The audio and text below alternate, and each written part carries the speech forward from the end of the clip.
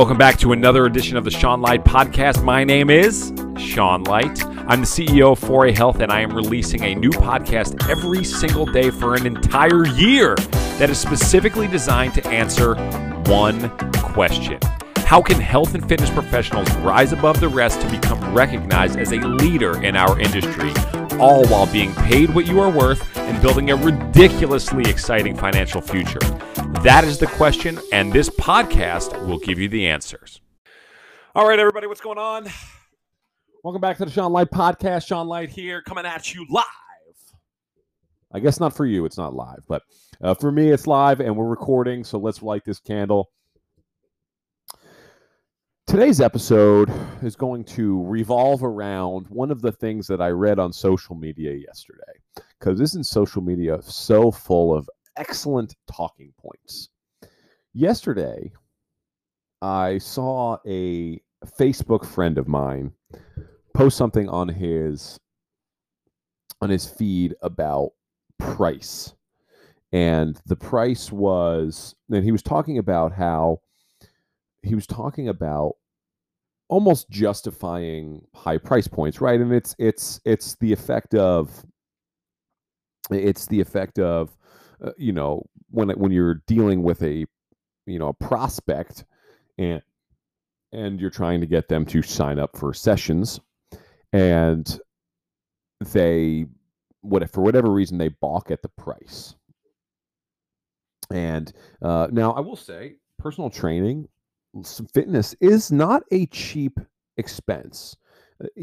I do believe that it's worth it, but it is not a cheap expense. It's not inexpensive. So there are always going to be people that are going to balk at that price.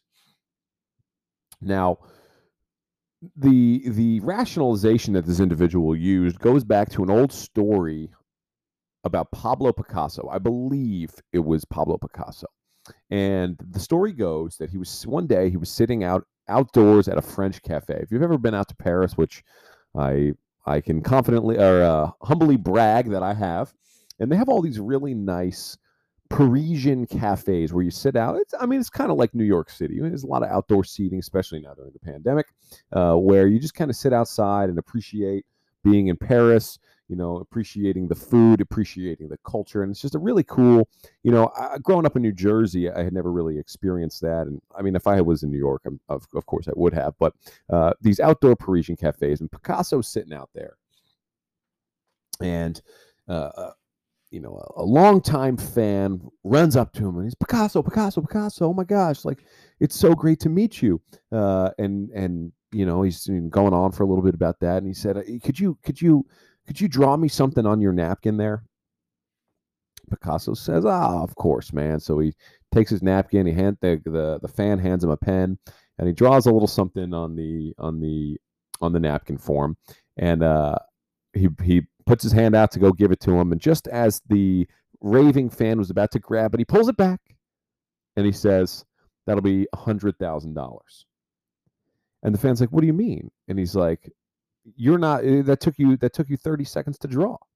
And he's like, you're not paying me for the 30 seconds that it took me to draw that. You're paying me for the 50 years of my life where I learned how to draw that. That's what my value is.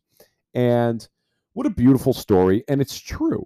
It's I don't know that exactly happened. I assume that it did, or it's been exaggerated over time somehow. But the fact, like Pablo Picasso, his paintings, like that napkin, could have fetched that gentleman millions of dollars, no doubt, right? But it doesn't hold up in our industry, and it doesn't hold up for you. You're not Picasso, and I'm not saying that you can't get there. There's no limitations on this world. I think by all means, there's possibilities for you to end up there if you put in the work and you're talented enough and you have the experience and you know what it takes. But the fact of the matter is, at the time of the napkin drawing, Pablo Picasso was a world famous artist. Pablo Picasso was valued at that price. And while it feels really good to justify your high price point, especially in the social media world, it feels really good to be able to take this story of a world-renowned artist and apply it to what you're doing and to your current price point, the fact of the matter is that you're not valued at that price point if people don't want to pay it. If somebody does not want to pay you what your price is, to them, you are not valued at that price. And that's not a them problem, that's a you problem. In the essay Compensation by Ralph Waldo Emerson, he talks about, and he says you are paid exactly what you're worth, not a penny more, not a penny less. And that is one of the most true statements revolving revenue and income that I have ever heard. Whatever they value you at is what you're actually worth, not what you think you're worth. What does the customer perceive your value to be? Using the Picasso, and when I saw this, I wrote it. I have a notepad in my phone, and I write down. I have it's like a section. It's called the podcast ideas because I do 365 of these bad boys, and I got to have plenty of ideas. And what I wrote Picasso crap, because that's what it is for most of us, and that's what it is for me, right? In my world, in what I do, right? Let's put it out there.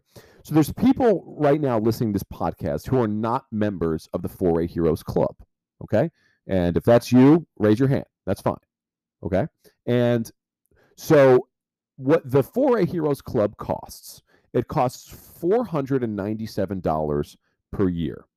Okay, that's the annual membership fee. I'm considering doing a month-to-month, but for right now, that's what it costs, okay? And when you join the 4A Heroes Club, there is absolutely no excuse for you to finish that year of your annual membership with it coming out in the red. This is not a liability. This is not a money drain. This is not a net negative. This teaches you how to sell. It shows you how to do it. It shows you how to network. It shows you how to get better jobs. It will connect you directly to those jobs, as I've done on several occasions. There is no excuse other than the fact that I'm just a damn lazy person for you to come out in the negative, right? You should be easily able to make up $500 of your investment through what you learn in the club if you're willing to grind it out and do the work, right? However, me saying that doesn't do shit.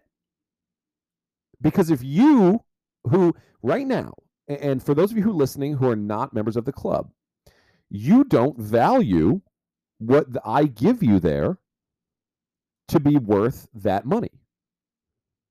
That's not a me problem. That's not a you problem. I'm sorry. That's a me problem.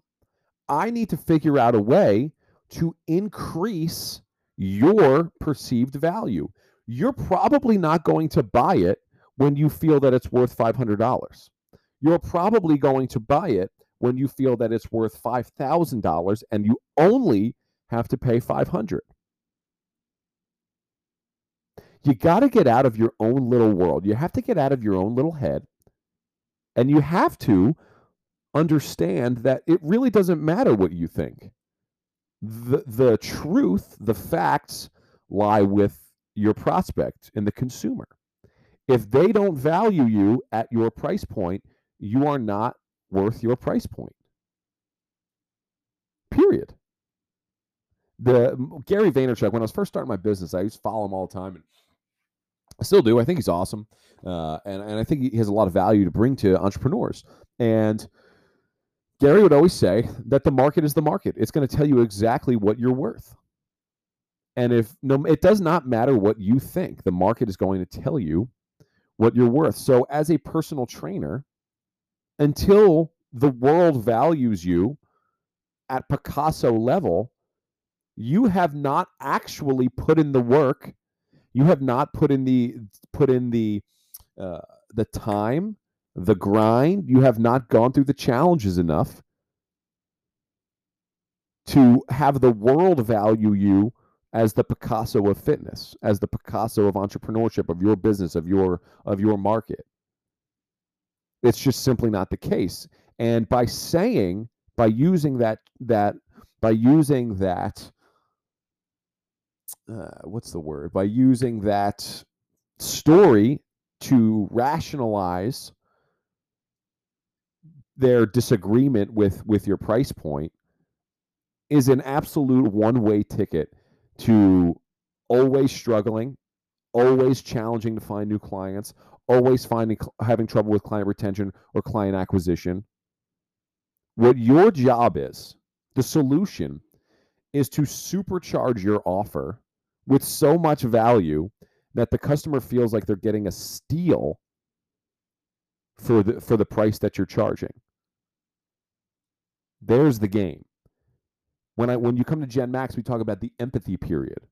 We talk about how you have to put yourself in the other person's shoes. Your understanding of fitness is not their understanding of fitness. Their goal is different than your goal. You have to have empathy and put yourself in their shoes to understand where they're coming from to have any chance of getting them to where you want to go. From a financial perspective, you want to get somebody to giving you $10,000 of recurring revenue every single year, give or take, right? They're investing in their fitness, right? And in order to get there, you may have to start somebody on a lower level. You may have to give more in order to get more. It's a crazy world we're living in, this stuff. And I look, guys, I would just encourage you all to look a little bit deeper as to why people don't pay you or why people say no to your offers or to your products or to your price point. Why do people say no to you? And it's simply because they're not certain, they don't have 10 out of 10 certainty that the value is going to come back 10x. And once your marketing messages, once your sales pitch can create that 10 out of 10 certainty, you'll never struggle for money again.